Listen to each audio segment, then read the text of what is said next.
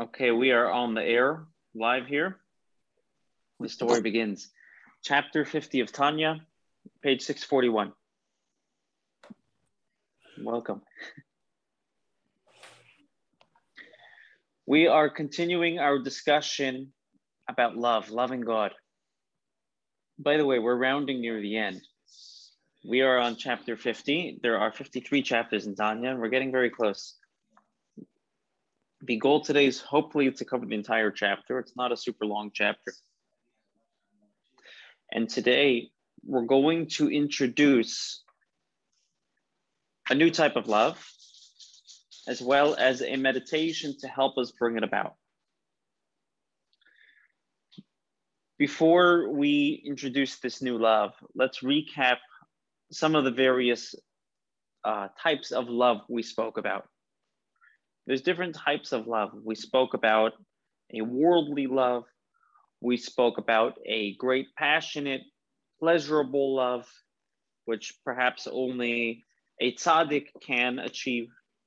We spoke about various meditations to achieve a worldly love, thinking about how God is our life. We love our life. Right? Remember that? That was one of my favorite meditations. We love our life. We do almost anything to preserve our lives, right? The majority of the world hid for 18 months because they love their life, right? It's very natural to love life. So if we love our life and we realize God is the source of our life, right? It's kind of like an algebra equation here. We're going to love God. That was one meditation we mentioned. Another meditation, meditating on how God is like a father figure, a parent to us. Not just in the sense of how he takes care of us, which that is true, but even deeper than that, spiritually and perhaps biologically. How do you biospiritual? He's our biospiritual father, because our soul is part and parcel with him, a piece of him, just like a child is a carbon copy of their parent. We spoke about how God is our king. And despite the natural distance between a king and his subjects, God brings us close to him, allows us into his chambers. He takes us out of Egypt. And then we spoke about the final love in chapter 49, how God is willing to employ tzimtzum, hiding himself, so that the world can exist, so that we can exist. He's willing to set himself aside so we can exist. And we should reciprocate that love, set ourselves aside so he can exist. And today we introduce an even deeper level of love, greater than all of the different types of love we have spoken about. Take a look, please, on page 642. The second bold paragraph. You see it? Okay. But there's another type of love which surpasses all of these levels, discussed in chapters 43 to 49, all of which are compared to silver. The higher love from this higher love from the left side is compared to gold, and it's superior to all the levels of love discussed, to the same extent that the captivating luster of gold surpasses silver.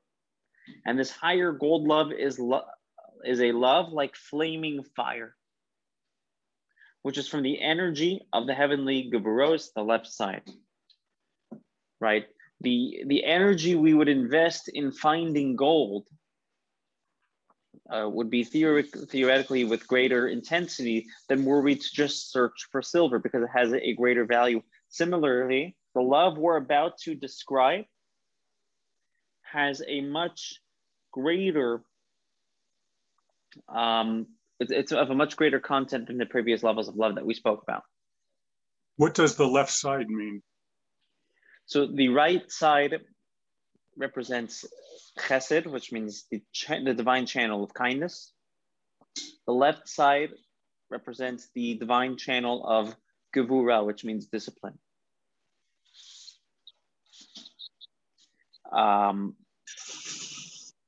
In general, that's the difference between God coming to us and us going to God. The divine channel of chesed, of kindness, the right side, represents God inspiring us, like God coming down to us. Us being passionate, coming back to God, that's the left side. That takes discipline, and that's gevura. That's us going back up to God.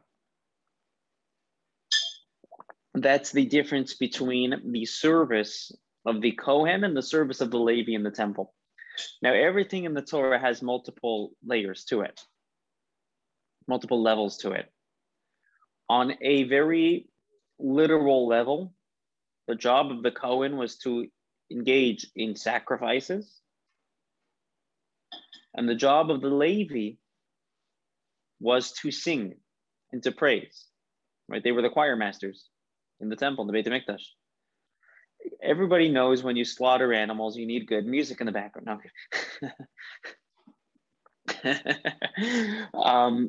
But there's a spiritual dynamic here as well. There's a deeper significance to this. The Kohen represents chesed, the divine channel of kindness. Does anybody remember the blessing that the Kohen recites before giving the priestly blessings on the holidays? They say a blessing. If you have a siddur nearby, you could look in the siddur. I don't have a siddur handy. John, you have a siddur? Or David? It's towards the end of the Musaf, of the holiday Musaf, which, if I remember correctly, is 350, page 350, 51. Priestly. Yeah, something like that. It says Yehiratzon. So there should be a blessing before that. It starts with right before Yavarechacha. It's Baruch Atah Hashem. Right before Yavarechacha. Oh yeah, I see it. Blessed are you. Should I just read the English? Mm-hmm. Yeah. Blessed are you, Lord God, King of the universe, who sanctified us with the sanctity of Aaron and commanded us to bless his people Israel with love. With love, right? The Kohen is commanded to bless the Jewish people with love. Which,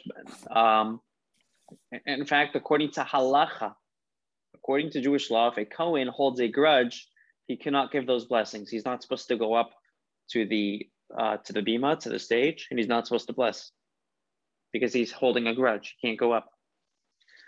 The whole job of a Kohen is to bring down is to draw down inspiration from the divine channel of chesed, of kindness, which is synonymous with love. The Levi, the Levi on the other hand, is the other way around. The Levi is not drawing down inspiration from God, but actually bringing us closer to God. And that's represented by the service of the Levi singing in the temple. Right? The Kohen is blessing. The Hebrew word for blessing, bracha. You know what bracha also means? It has another meaning. It means to draw down. The job of the Kohen is to give a bracha, is to draw down. The job of the Levi is to sing. What happens when you sing? We all know this from COVID. You project, right? Go upward. The level of love we are discussing here, the other loves represented the love of the Kohen. We're now talking about the love of the Levi, which is from the left side, which is from the divine channel of discipline, which represents us going toward God, which is representative of the singing. I have a question. So yes. Do you have to be a Levi if you want to be a cantor in the shul? To want to be a No, you don't. You don't. Can you be a Kohen and sing and still be? Yeah, 100%. In the Beit HaMikdash, you would have to stick to those rules. Yeah. In the Holy Temple, you'd have to stick to those rules. So this is all for the Kabbalists keeping score. So not anyone can. If you got a good voice and you want to do that as a career, you can do it. You don't have to belong to any. You don't have to You don't have to belong to a certain class. Yeah. Correct. And Correct. you can't. And anyone either you could only bless in the temple, but on the outside you can bless people if you're a different. Okay, good. So good question. Anybody has the power to give blessings, but a Kohen has a special, unique power to give blessings in the fact that they were commanded to do so by God. Okay, so it's their Once job. you're commanded to do something, you have a unique ability. Now, actually, the Ashkenazic tradition is to do it only 4 times a year or 5 times a year on holidays. On the high holidays. Right. We do it on the high holidays. We do it on Sukkot, on Shavuos, and Passover. The Sephardic tradition is they do it every day. So actually, I'm in LA here visiting my parents, and I've been praying at a Sephardic shul. It's a shul nearby, and I enjoy going there. It's a cultural experience, and I like it. They do the priestly blessings every day. It's lovely. That's the Sephardic tradition. The Ashkenazic tradition is to do it only on the holidays, unless you're in Jerusalem. In Jerusalem, you do it every day as well. Even the Ashkenazim do it every day. So that's to themselves. They brought Jerusalem to themselves. Exactly. There we go. I like that. We do them with the morning. We do them by ourselves with the morning prayers. Exactly. It's when there's a minyan, the chazan will do it. But not necessarily with a Kohen. He would just recite them. Okay, so this is the Kabbalistic dynamic of the love we're about to discuss. But let's take a step back for a second. How do we develop this love? We have some idea of how great it is. It's like silver, not just, it's like gold, not just silver. It's from the channel of discipline, which is a greater intensity of us coming toward God. How do we develop this God? And he provides this love. He provides for us a very brief meditation. But let's take a look at it. It's very short. We could almost miss it. We'll try to ingest it. Take a look on the bottom of 642, please. All the way in the bottom, it's the last line of the page. And this higher love comes through contemplating the greatness of the blessed infinite light. 643 on the top, that in his presence, everything is considered zero, literally. Think about that for a moment. And by the way, that should not, if that destroys our self-esteem, we're doing it wrong. It should destroy the ego. It should not destroy the self-esteem. It should encourage our self-esteem. It should humble us, right? You know what they say, humility means not thinking less of myself, but thinking less about myself. And the reason is because there's a greater reality, right? We call this bittul. There's a greater reality that I'm part of. And thinking about this greater reality, which is God. And if he is the creation of any other reality, then what is the inherent value of that reality? It's only inherently valuable because it's divine. Otherwise, it doesn't really have any other value. It's considered a zero. Right? Think about going back. We've given this analogy in the past, but if you have $100, you know, that's money. Nobody wants to just lose $100. But if you have a minting printer, a minting machine that can mint the money, then the value of those $100 is only what society tells you the value of those $100 are. But to you, there's no inherent value. There's an infinite amount of $100. What is the value of existence? It's only inherently valuable because it's inherently divine. God is its creator.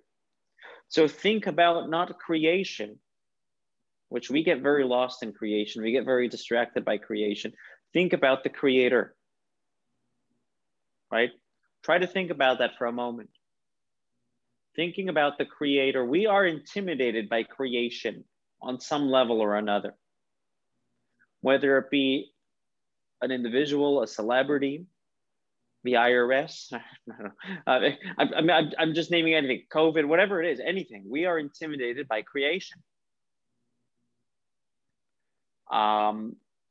Most of our worries, our stresses are something that is created by God. So take a step back and think about the creator. And what value does that creation have to intimidate us? What ability does it have to intimidate us if it's just a product of the creator? So who should we really revere? The Creator, right? I read a beautiful analogy, a great analogy for this. Imagine there was a king. In fact, let me actually, before we give the analogy, he actually refers to God as the king figure in this meditation. Take a look again on 643. We'll continue reading the second line of that paragraph, first paragraph. Then your soul will ignite and become a flame for the glorious beauty of his greatness and to gaze at the glory of the king. When we focus on the Creator, we become inspired and we get to look at the glory of the king with a love like a flaming fire and intense flames that ascend upwards, detach themselves from the wicks of the lumber, with the lumber which they are grasped. We become on fire. So here's the analogy. You have a king. And the king has an entire kingdom, an entire palace. And most people, I mean, think about, just by the way, it's hard to use the king analogy in our day and age because we don't really have kings.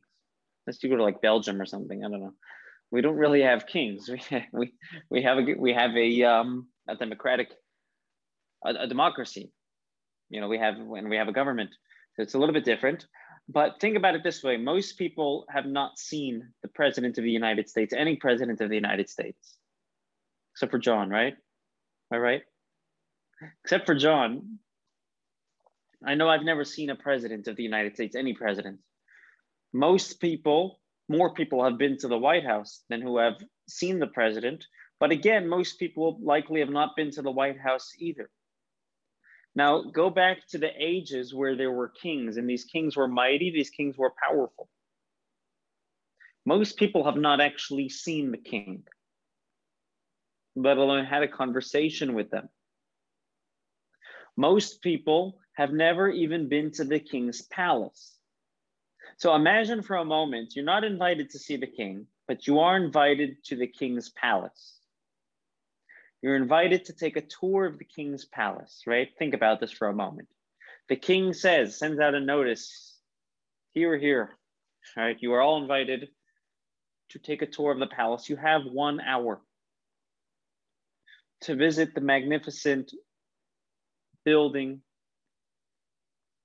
to examine the various treasures and antiques that the king perhaps have captured, the various artwork. There's a lot going on in this palace.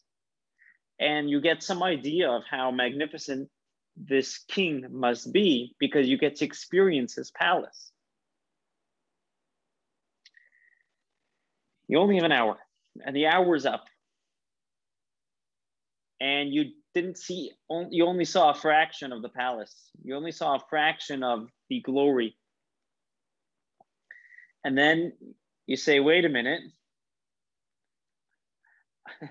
I spent so much time here, I barely saw anything. And I didn't even get to meet the king himself. Right? We're so, plug that back into our own lives. We're so focused on the palace of God. Whether that be the world he has created, whether that be the heavens, whether that be whatever it might be. And it's, wait a minute, let's take a step back and forget about the king's treasure, the things that God created, and let's try to focus for a moment on the Creator. And when we make that important distinction, even heaven, by the way, the greatest of heavens, the greatest of experiences, spiritual experiences, are creations of God. It's not God. When we make that compartmentalization, that distinction, the reaction is supposed to be inspiration. We should be on fire. When we find God, we should be inspired. When we find God, by the way, meaning not just when we find inspiration, when we find the God we have painted in our own minds, but when we truly find God, when we could truly to the best of our limited ability, appreciate his greatness beyond what he has created, beyond the frame of references that we create artificially. We'll go, whoa, this is a seriously spiritual experience.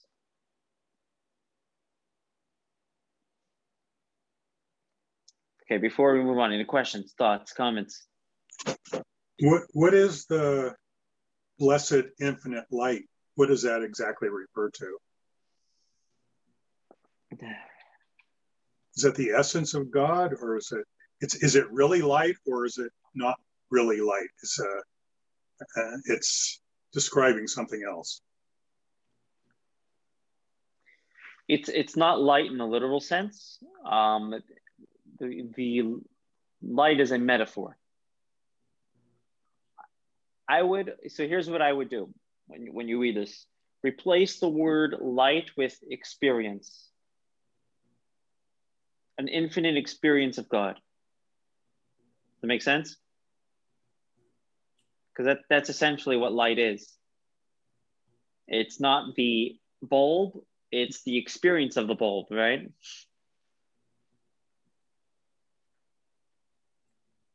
So that would be, I think that's the most straightforward way to describe it.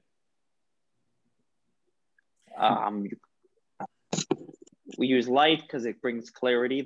So we use that analogy.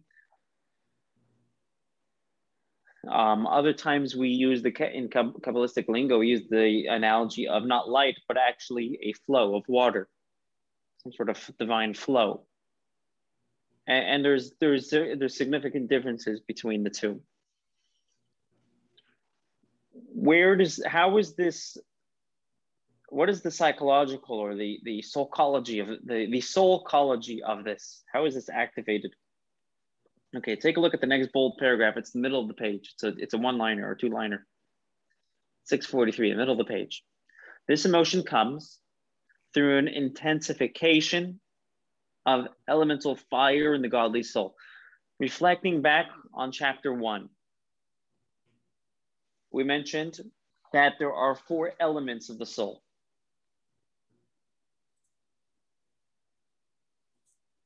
There's water, fire, wind, and earth. And these elements, these spiritual elements, actually have a lot to do with our temperament, our psychological temperament. And these 4 elements exist within the divine soul. They exist as well within the animal soul. So for example, the element of water in the animal soul represents lust, because that's the source of all anything pleasurable. Within the divine soul, it's going to represent wisdom, intellect, which is calm like water, right? Fire in the animal soul. What would fire in the animal soul represent? Can anybody guess? Or does anybody remember from chapter 1? If you had to guess, what would fire represent in the animal soul? Anger? I don't know. Anger. Good. What would fire represent in the divine soul? Energy. Energy, right? Passion. Love. So this love is activated by the spiritual element of fire that's in the divine soul. And what this leads to is a thirst for God. Take a look at the next bold paragraph, please. And through this fiery love, you come to thirst for God, not only a feeling of distance from God, out of this feeling of distance imposed by the sins of the animal soul, but simply because God feels distant even to the divine soul. This inspires us to want to become closer, as the verse states. This is a quote from Psalms. My divine soul naturally thirsts for you. And you know what happens afterwards? Then you progress to a state of love sickness, as described in King Solomon's Song of Songs, where you can't get God off your mind. Where we become very weird. And no, okay.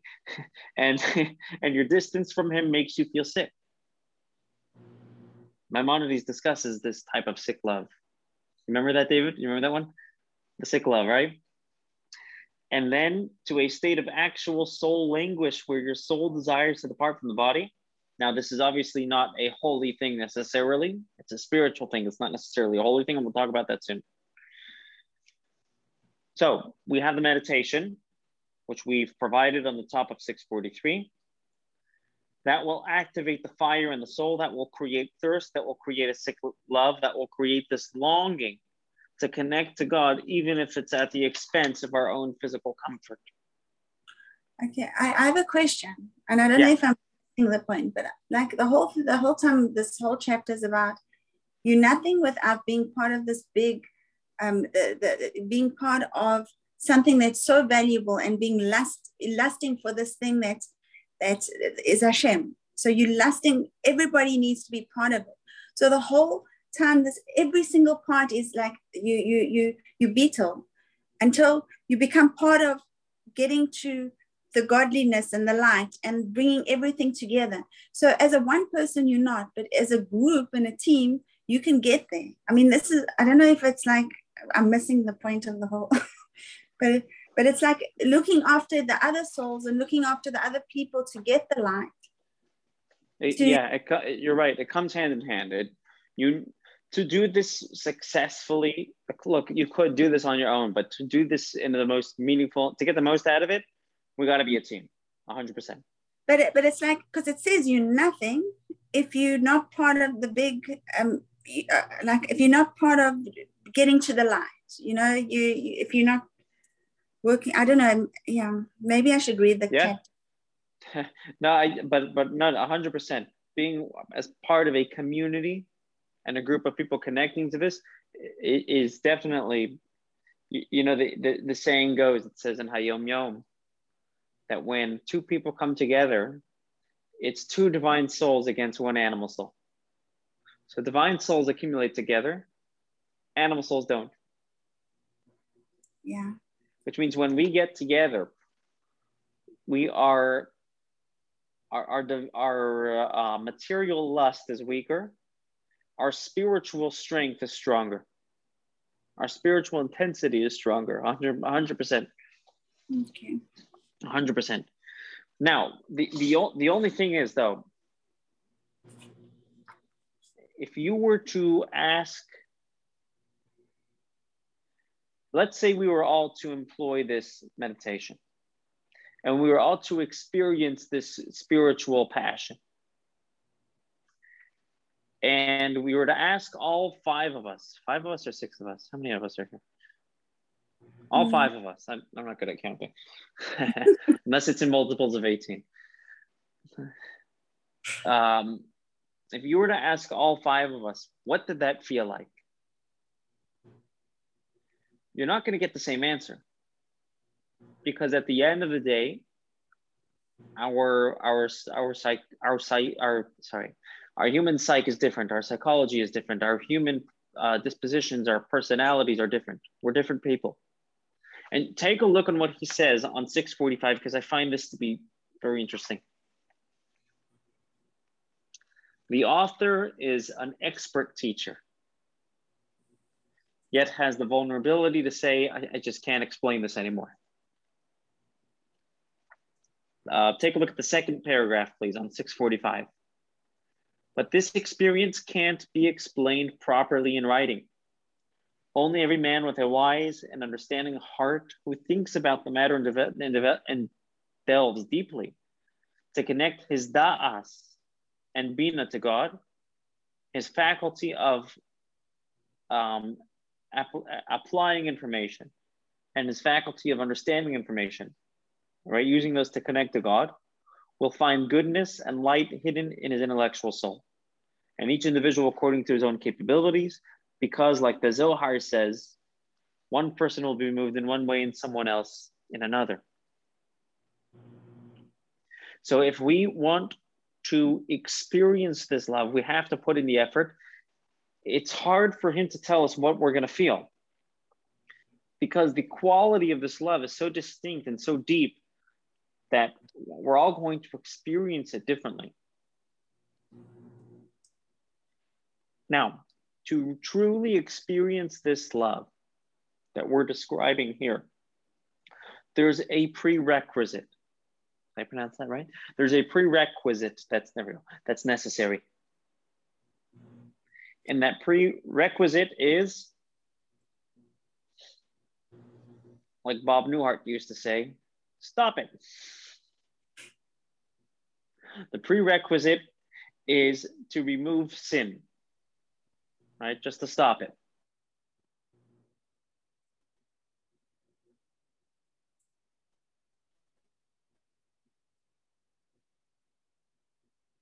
Take a look and you'll soon see why. Josh Bryce.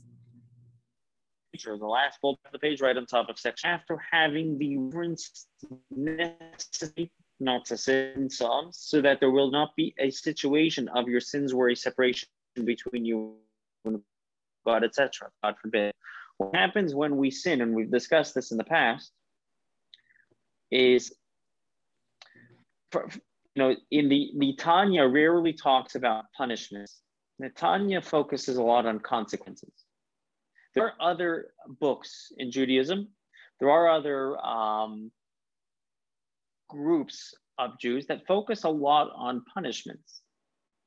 But the Tanya's perspective focuses a lot on consequences. And throughout the book, we see how the author is afraid of sin, but not because of the punishment. Not because you do this, you go to hell, right? I was once sitting on a plane and I was talking to this lady who was sitting next to me. She was an ex-Catholic. There is such a thing. So I said, what was your experience like? I said, I got to ask you a question. The yardstick thing, the ruler, is that real? Or is that just like in the, is that just blowing, social media and movies? Is that a real thing? So she said, if you're misbehaving, you get hit with the yardstick. And if you're really bad, the teacher writes your name on the board and you get sentenced to hell. I said, whoa. Okay, the reason why I thought of that is because the authors, throughout Tanya and throughout many of his other writings, we see how he's afraid of sin, but he's not afraid of the punishment of sin. He's afraid of the consequence of sin. The consequence of sin, distance in a relationship with God, right? Think about a marriage. What's God forbid somebody who's unfaithful. What is wrong with being unfaithful? It's not the black eye. It's the distance that's being created, right? The black eye, that's nothing. The distance, that's a big problem. It's the same in our relationship with God. A punishment from God for sinning, okay, whatever, man, Okay, you get sentenced to hell, okay.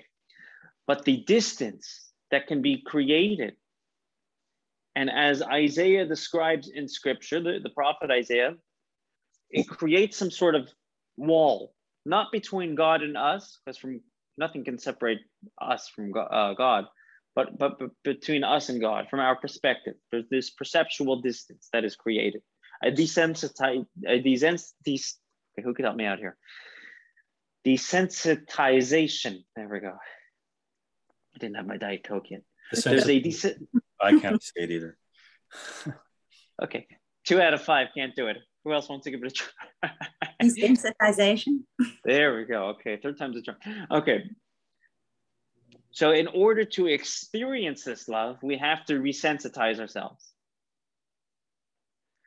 And it starts with resolving, at least on some minute level, let me stop creating this wall. Let me stop creating this distance, not because of the black eye, but because of the relationship itself. Okay, that's a prerequisite to get the most out of this love. Now, the most important thing about love in any relationship, and particularly this love, because he spells it out quite clearly, is not the feeling, but the action it motivates. The most important thing about love is not the feeling itself, but the action it motivates.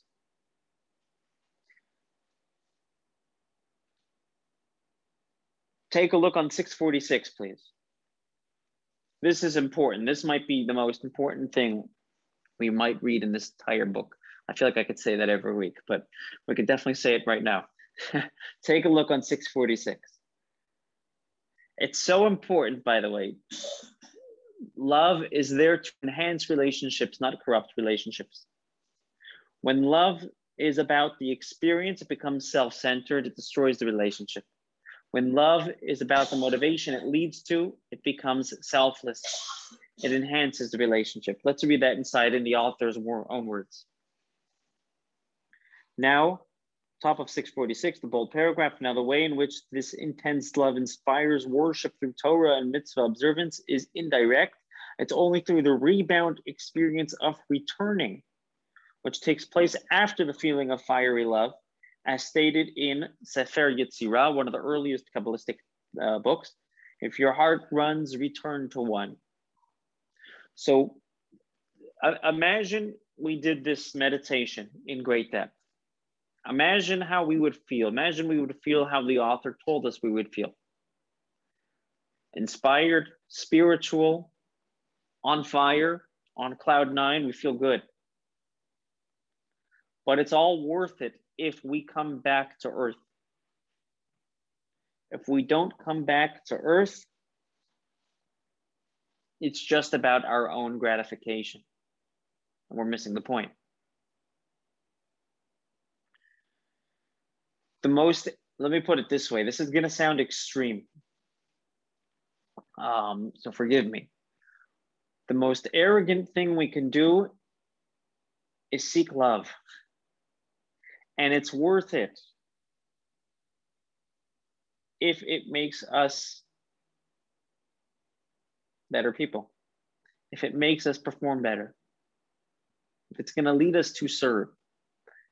The most arrogant thing we could seek is love. And if it's motivating service, it's totally worth it. We call this in Kabbalistic lingo a ratzo.